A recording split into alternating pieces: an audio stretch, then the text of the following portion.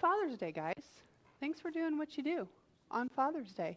Happy Father's Day to all of our dads out here. To all of our dads, grandfathers, spiritual fathers, thank you so much for stepping up and doing what you do and raising our little ones and leading our families. And yeah, we just thank you so much. So we just want to wish you all a very happy Father's Day. To those who are joining us online, happy Father's Day to you who stayed home because your family made you breakfast in bed. Hopefully. We also just want to let you know that just in our way of showing our appreciation to our dads, we do have a special little gift at the back. There are some over there on the connections counter, and I believe on the little square table in the middle as well. So dads, go ahead and pick that up before you go today. So as we get started this morning, thank you guys for joining us. Thank you for being here at Crossroads. My name is Dion. Would you please just join me in prayer? Heavenly Father, we do thank you so much for being our one true Father, who gave us the gift of dads in our lives. I know that we've all had very different experiences there, Lord, so we can always look to you to be the one to guide us and lead us in everything. But we ask your blessing on our dads, Lord. Lord, that you would continue to strengthen them, guide them, and lead them as they do us. We thank you for who they are. We thank you for today's message, and that you would just speak clearly and powerfully through Nick. And it's in Jesus' name we pray. Amen. Amen. Happy Father's Day. Thanks, Miss Dion. You know, I asked about breakfast in bed, and there was a pillow at the kitchen table. So I got breakfast in bed, too. I didn't sleep too good, though. Happy Father's Day, guys. What a treat. What a trip. Fathers, wow. My oldest is 7. My youngest is, I'm not sure. And there's 4 of them. And what a neat opportunity we have as fathers. It's something that a gift given to us by God. It's a responsibility, an opportunity to train and direct these young minds to teach and mature our kids with love and truth. This is huge. So just take a couple minutes here to just reflect on this and appreciate it. Because I know for me, fatherhood has shown me a lot, especially what a doofus I am, how selfish I can be. But for me, as it went, a huge, major mind shift or a paradigm shift had to happen. And it can happen for all of us through our mistakes and ambitions to be dad, to take care of the physical stuff like cars, toilets, broken water lines, explaining to the kids, toilet is spelled T-O-I, not T-O-Y. So they stopped playing with it. Thank you, whoever did that. That's my last dad joke. We'll move on. Earning a living, paying the bills, and to the relational child raising stuff, like bringing order to the chaos, patiently brushing teeth before bed at the end of a really long day. And Emma was the first to point out yesterday, Dad, you're not always that patient at bedtime when you're brushing our teeth. So we make mistakes, but we do it and we love it. We make the shifts. No more skydiving because the kids can't skydive yet. We ride our bikes slow because the kids ride their bikes slowly. We change everything. We're now present in the drudgery and common everyday life situations. We trade in the parachutes, the fun stuff, the exciting lives for Suburbans, for grocery trips. No more going out to the airport and just going nuts all day. Now we go to the grocery in the Suburban, fully loaded. This is what it looks like on the inside. Let's see, there's another one. Yep. So, yeah, we got them all. They're all there. So 4. There's 4 there. So the drill there is we all get in the car. Usually I'm patient enough to not start backing out before I do this, but it's Emma, you buckled? Yeah. Ben, buckled. Zoe, buckled. Jack? Almost buckled, Dad. What fun. It's buckle up, guys. We got a road ahead of us. So there really is something to raising a child born so innocent, yet so naturally sinful. Wow, I'm not that much different. Many of you who know Ben are not surprised when you look at me. A crazy man. Raising a child, it doesn't happen overnight. It really doesn't. And it isn't all rainbows and sunshine. We put in the work and the effort because there's a purpose. We feed them because we know they will grow. We teach them right and wrong to the best of our abilities because there is right and wrong. We all know that. We believe they need Jesus. We know they need Jesus. So we patiently lay down our lives as their parents to establish our hearts in God's ways and not the world's. Wow, guys, you buckled? It's a trip. It is a journey. It is exciting.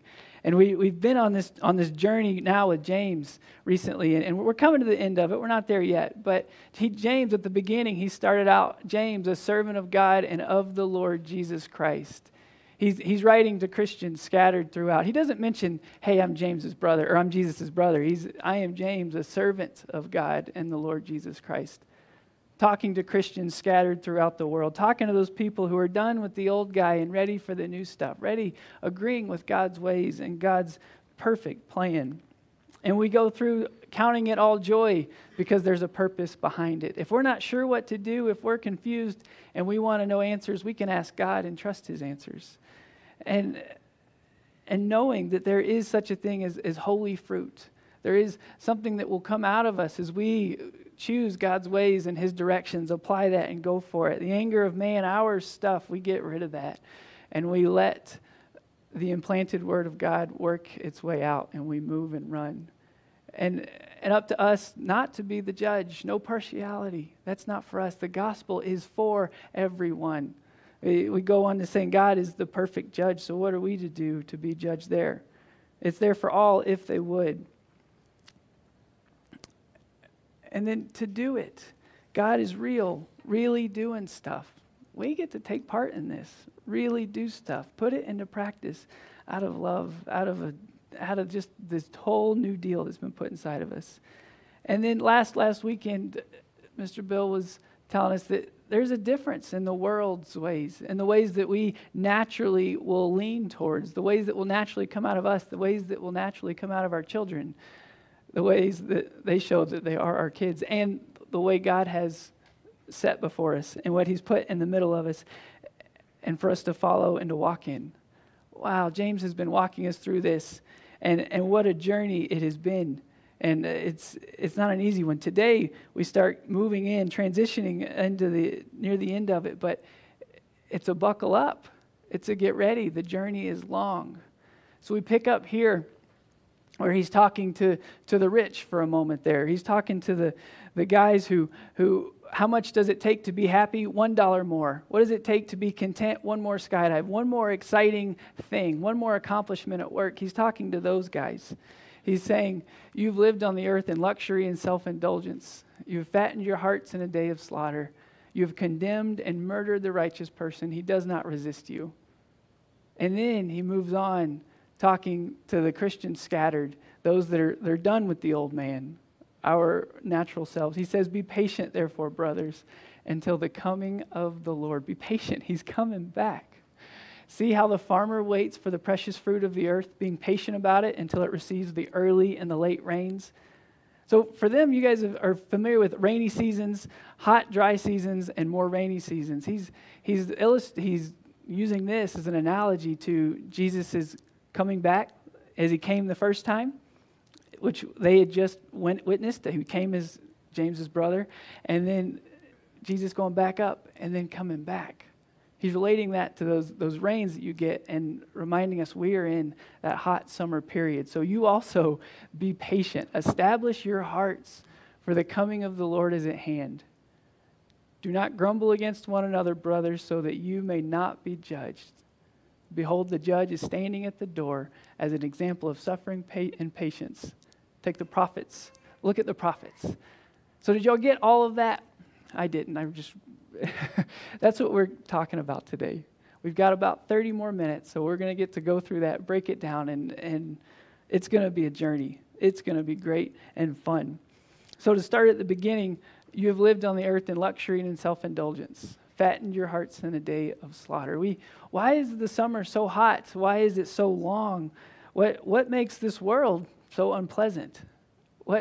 What is it that has us striving and going to and retreating to whatever we might have? Is it the pain, the grumpiness, the anger, the depression that is there, the death, the tragedy that pops up, the murder that goes on, the gossip, the backstabbing, our own poor decisions?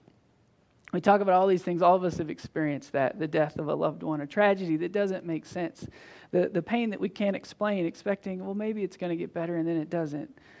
The depression, waiting for it to leave, as we can't break out of something that is just dragging us down, that has got us in a bad mood, and even beyond that, unable to function, waiting for it to get better, and it maybe doesn't. Our own anger, things happen, things start to boil up inside of us, and we throw that out. And we see other people throwing that out, and it just makes our lives long and hot and unpleasant.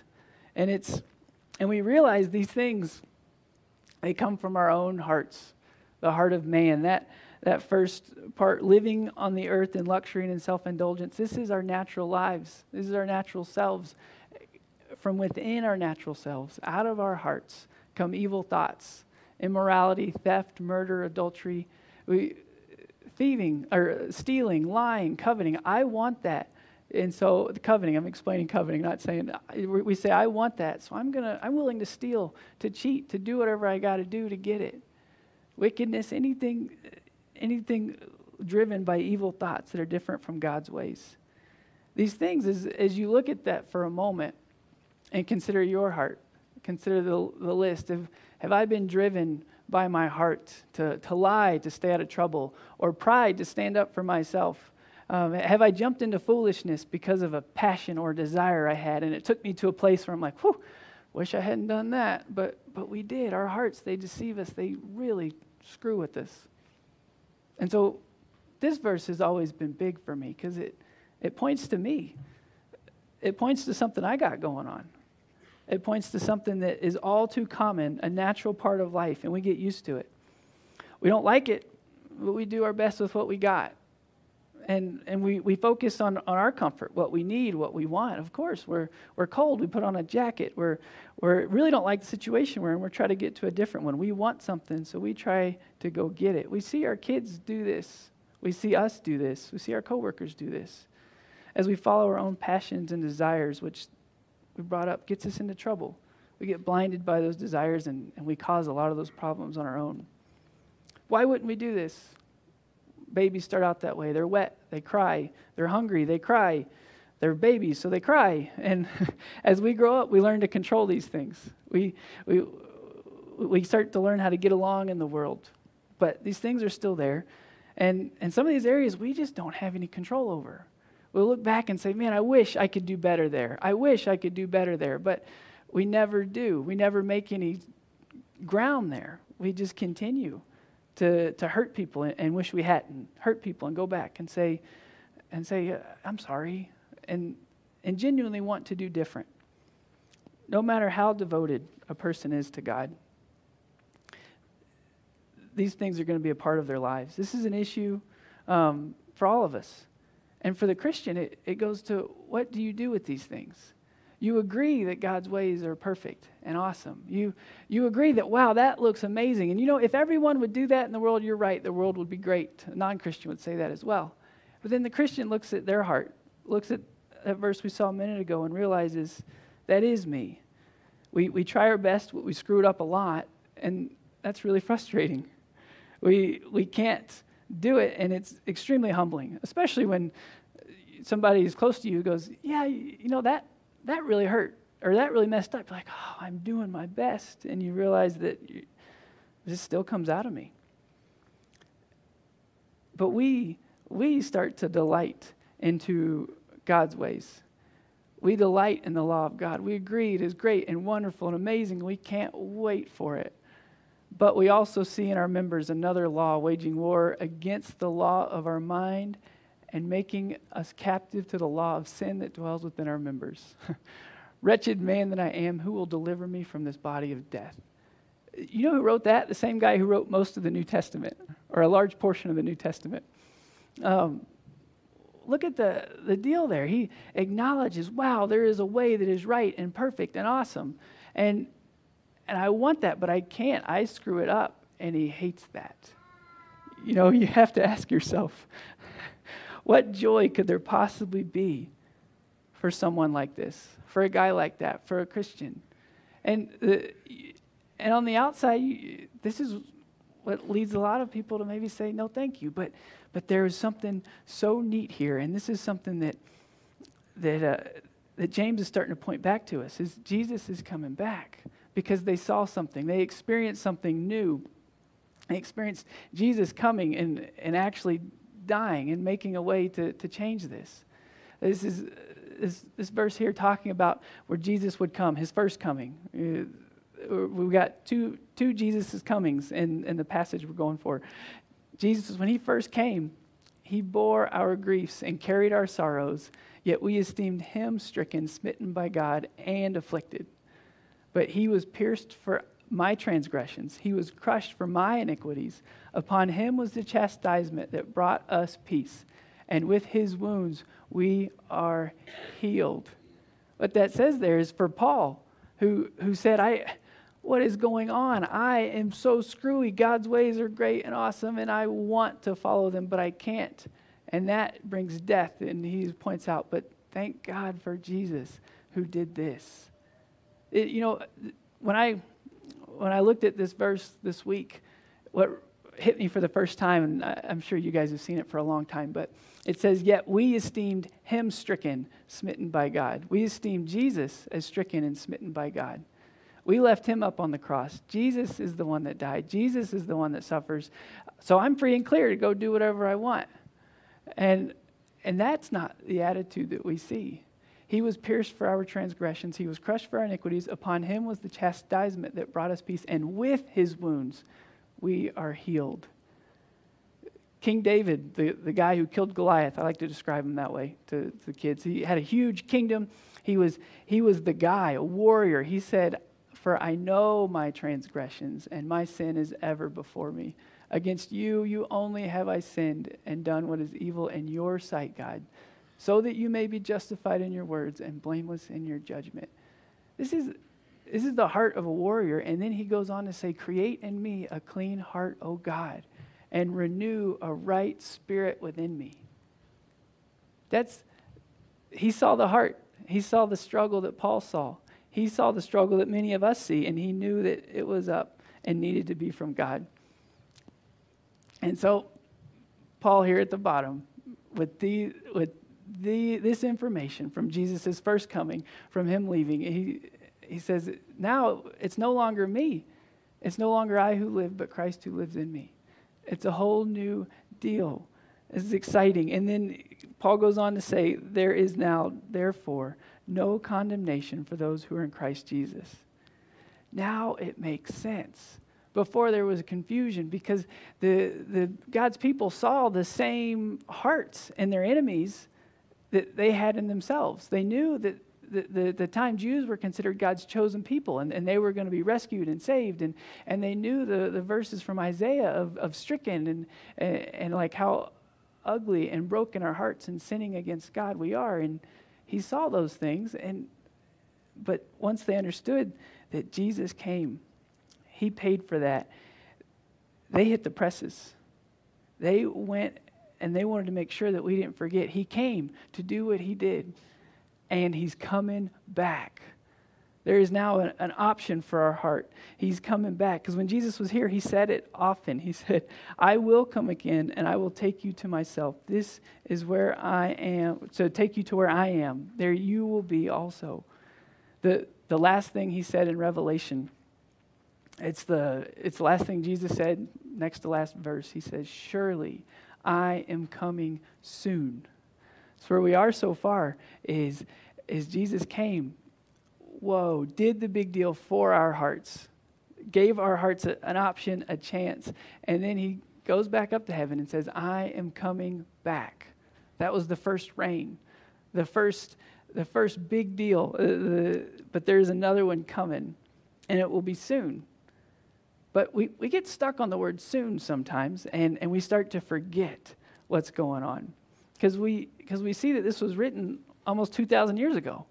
This was written a long time ago. That doesn't seem like soon. But if you think about it in light of eternity, 2,000 years it's not really that long, I imagine. And it's kind of like a grain of sand in the ocean. Besides, if you think about it, it wasn't 2,000 years for Peter. It wasn't 2,000 years for Paul before they saw Jesus. No, as far as I know, few people live much past 100. That's like 5% of 2,000. That's not very long. That's soon. If we're on a car ride with the kids, they're buckled up, they've been in there for a long time, and they say, are we there yet? Are we going to get there soon? If we're 50% of the way there, I'm going for soon. I'm saying soon. So when we start thinking about things in God's perspective, when we start to consider God's scale on our hearts, on the sacrifice he made and the way we get to walk into it, it makes it seem like not such a big deal at all. I mean, God's scale is huge. There is a star called Betelgeuse. It is 5 times 10 or 640 light years away. A light year is 5 times 10 to the 12 miles away. These things are so far beyond our understanding and our comprehension on how big that is. If you take miles and make them into seconds, it's over 1 million years on how far that is. This is huge. God's scale is so far above ours. And so James doesn't want us to lose perspective because he knows the days are hot. He knows that it's coming, though. He wants us to remember. So he says, be patient until the coming of the Lord. See how the farmer waits for the precious fruit of the earth, being patient about it until it receives the early and the late rains. He doesn't want us to forget that because he is coming back. And when he does, it's going to be amazing. It's going to be great. All these things from that list before that make the summer seem long, that make our days go on, the people at work, the stuff we struggle with, the things that are going hard, those all disappear. James is like, hey, Jesus is coming. He's actually coming back, and all of these things will go away. He will wipe away every tear. All the ugly stuff, all the bad stuff, it's all going to be gone. There won't be mourning, depression, no crying, no pain anymore. It's all gone. He will make everything new. Everything new. You know, I am extremely excited for this. Like my kids get excited for vacation. Like, I can't wait until this happens. It's all you want to talk about. It's all you want to think about. But we don't even know exactly what it's going to be like. It's going to be so far beyond our appreciation, and it's not going to be just floating around on fluffy clouds, so I'm pretty sure about that. But it's going to be awesome. And my kids, they love to talk about vacation. They don't know where we're going, how long we're going to be there, because Kelsey and I don't know yet. But we still have now. We still have today. We still got to do our chores. I've still got to go to work. We've still got to clean the toilets, fix the toilets, whatever we got to do. We still got to brush the teeth at bedtime. We are still here. We're not there yet. So James says, you also be patient like the farmer. Establish your heart, for the coming of the Lord is at hand. So how do you prepare for his coming? Especially when he brings up like, be careful about grumbling against each other. Establish your heart, prepare your heart for what's coming. And oh, by the way, part of that, don't grumble and be judgmental against each other so that you may not be judged, because the judge is standing at the door. He is coming. So how do we prepare and establish our hearts for something different when our hearts are so funny? And because we know we established it's sick. It needs help. We can't understand it totally. And God, that's exactly what God's going to be looking at, is the heart. He says, I search the heart and test the mind to give to every man according to his ways, according to his deeds. He searches your heart to judge your deeds. So we can understand this in kids too. If one of my kids goes and and breaks a window with a baseball bat, then they're going to be in big trouble. But if I understand the story and they were trying to help keep their other sibling from falling somehow and getting hurt, then all of a sudden their heart was in the right place. They're not in trouble anymore. God sees the deeds. He's the perfect judge, way beyond our ability to judge. And he judges our deeds according to the heart and the mind. this is cool. We're going to get a little confused about this. There's a really long story that I'm not going to read it to you or anything like that, in Matthew chapter 25, where when Jesus comes back, he says, I'm going to separate the goats from the sheep. I'm going to separate them. And the sheep, I'll say, come on in. Welcome into my joy. Enter into your kingdom. Like, take part in my kingdom. Come on in. And they're going to be like, well, what did we do to get to come in?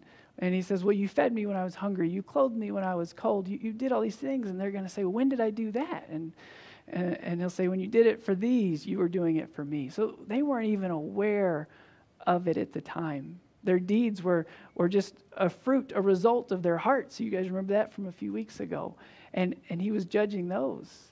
And the other guys will say, well, when did we not clothe you? When did we not feed you? When did we not do all these things that we were supposed to do? He says, when you didn't do it for these, you didn't do it for me. And he goes a step further in another passage. Somebody comes up and they says, but I did all this stuff for you. I did so much. I healed people. I performed miracles. I prophesied. I did a ton of stuff. And he says, I never knew you. Get out of here. Wow. This is a big deal. This is why he's telling us to establish our hearts. So how do we get ready? How do we establish our hearts? What are we doing here? It's buckle up. It's a bumpy ride because we acknowledge that God's ways are good and great and awesome.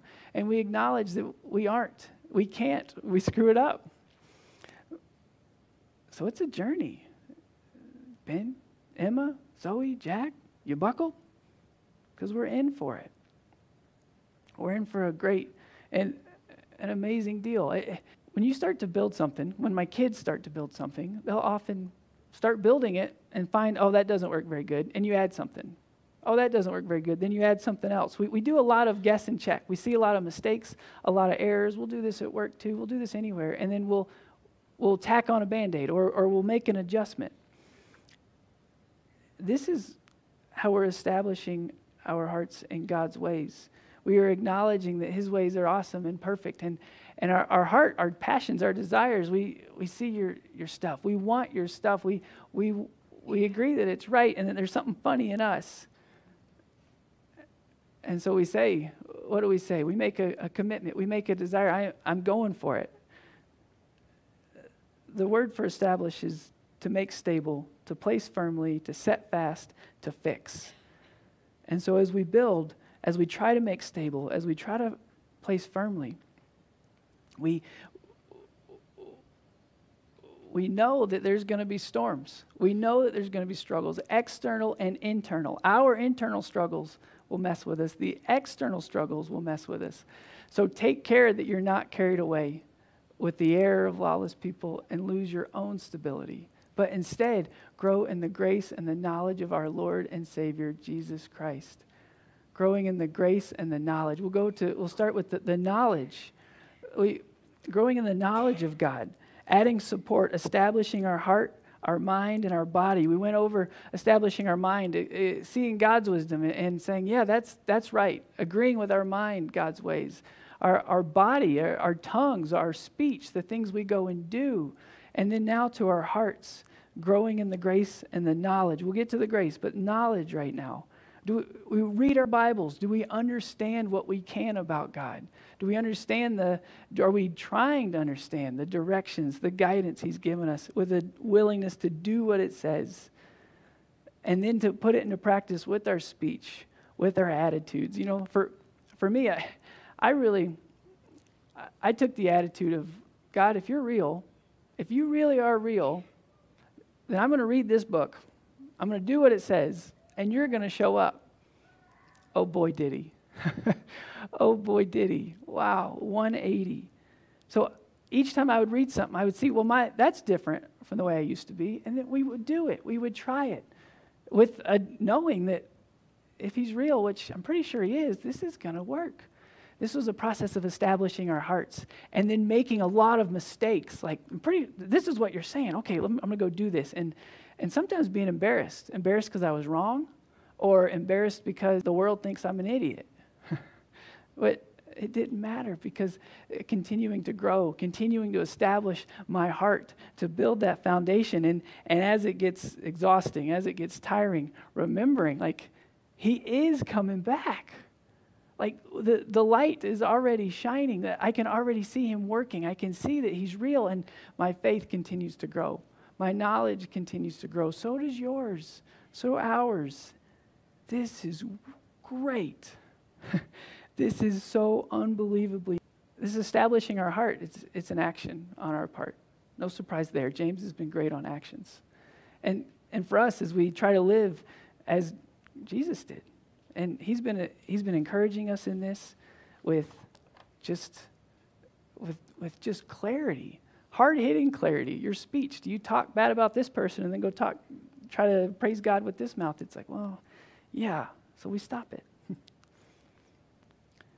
But James isn't done with us yet. Growing in the grace of God.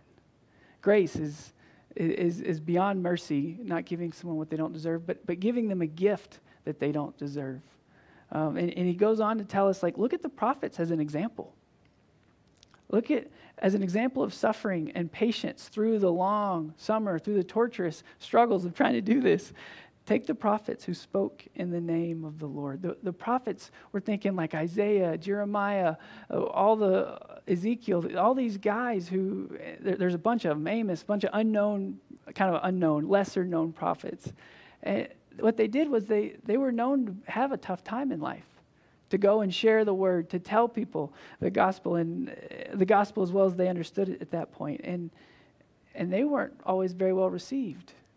When we look at a prophet, a book of a prophet, when we think of a prophet, we often think of someone standing up on a tall tower, looking at people, pointing a finger, telling them, you're wrong, do what I say or else you're toast. Follow my rules unless you're toast. If you don't, you're toast. That's what we think of, but that's not the heart of the prophets at all. As we read it carefully, when Isaiah this is such a crazy story. He was like brought into the presence of God early in the book of Isaiah chapter 6. He goes, oh, I'm dead. I'm dead. I am a man of unclean lips among a people of unclean lips. He didn't say, well, I'm some great guy. Of course you brought me up here. I'm pretty good. I'm okay. He didn't say that. No, I'm dead. You brought me here, and I'm a man of unclean lips. My heart is desperately wicked. And I am among a people just like that. We are all in this together. And all the prophets, they carried this message of love from God. The message is, as I live, declares the Lord God, picking up in the middle here. I have no pleasure in the death of the wicked, but that the wicked turn from his way and live. Turn back from your evil ways, for why will you die, O house of Israel? This is the message of a father to a child.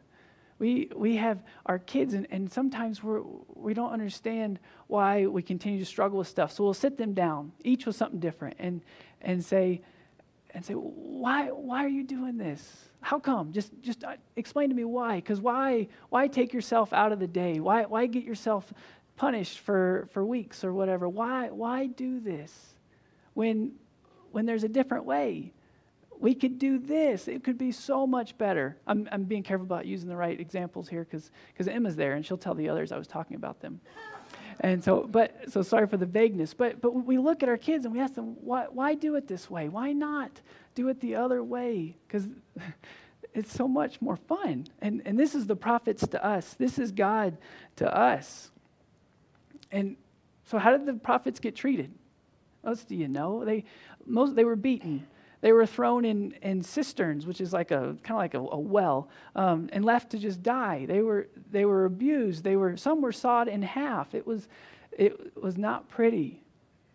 So did Jeremiah, the first time he get abused, did he climb up to his pedestal now and start pointing fingers? Nope. He kept the message. Guys, God is calling out. God is screaming out to you. He's telling us to turn and stop it. He's telling us. Did you hear that? He's telling us to do this. We are screwing this up. But in doing that, they continued to be stoned, sawn in two. They were killed with the sword. They went about in skins of sheep and goats, destitute, afflicted, and mistreated. But they did not come with an attitude. They brought the message. They brought the truth. They brought love. They brought it with grace, not with an attitude. This gets to be us with our kids, our bosses, our peers.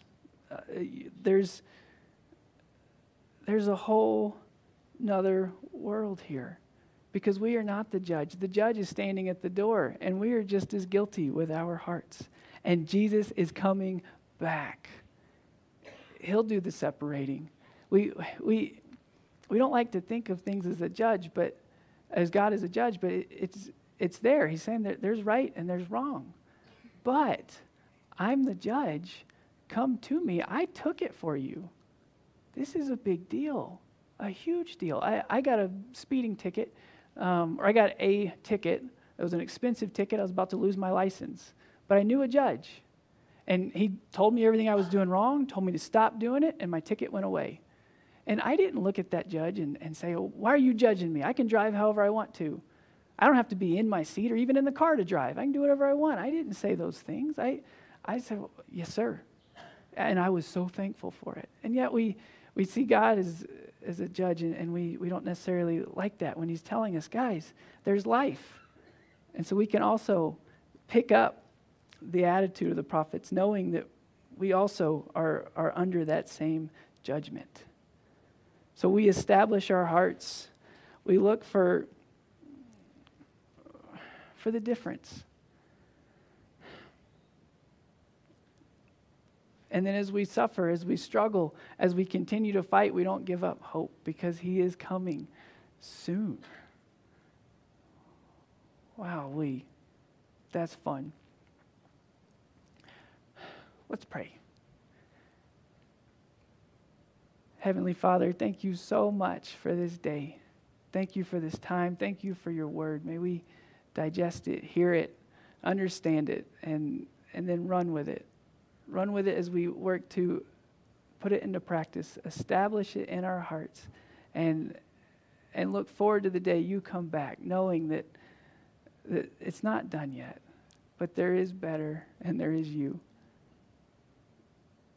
Let this word stick with us this week, and as we continue to grow, continue on this journey. Thank you so much. Amen. All right. Thanks, guys. Happy Father's Day. And I got you a few minutes early out. Bill is going to ask for that back next week. And so have fun. Bye, guys.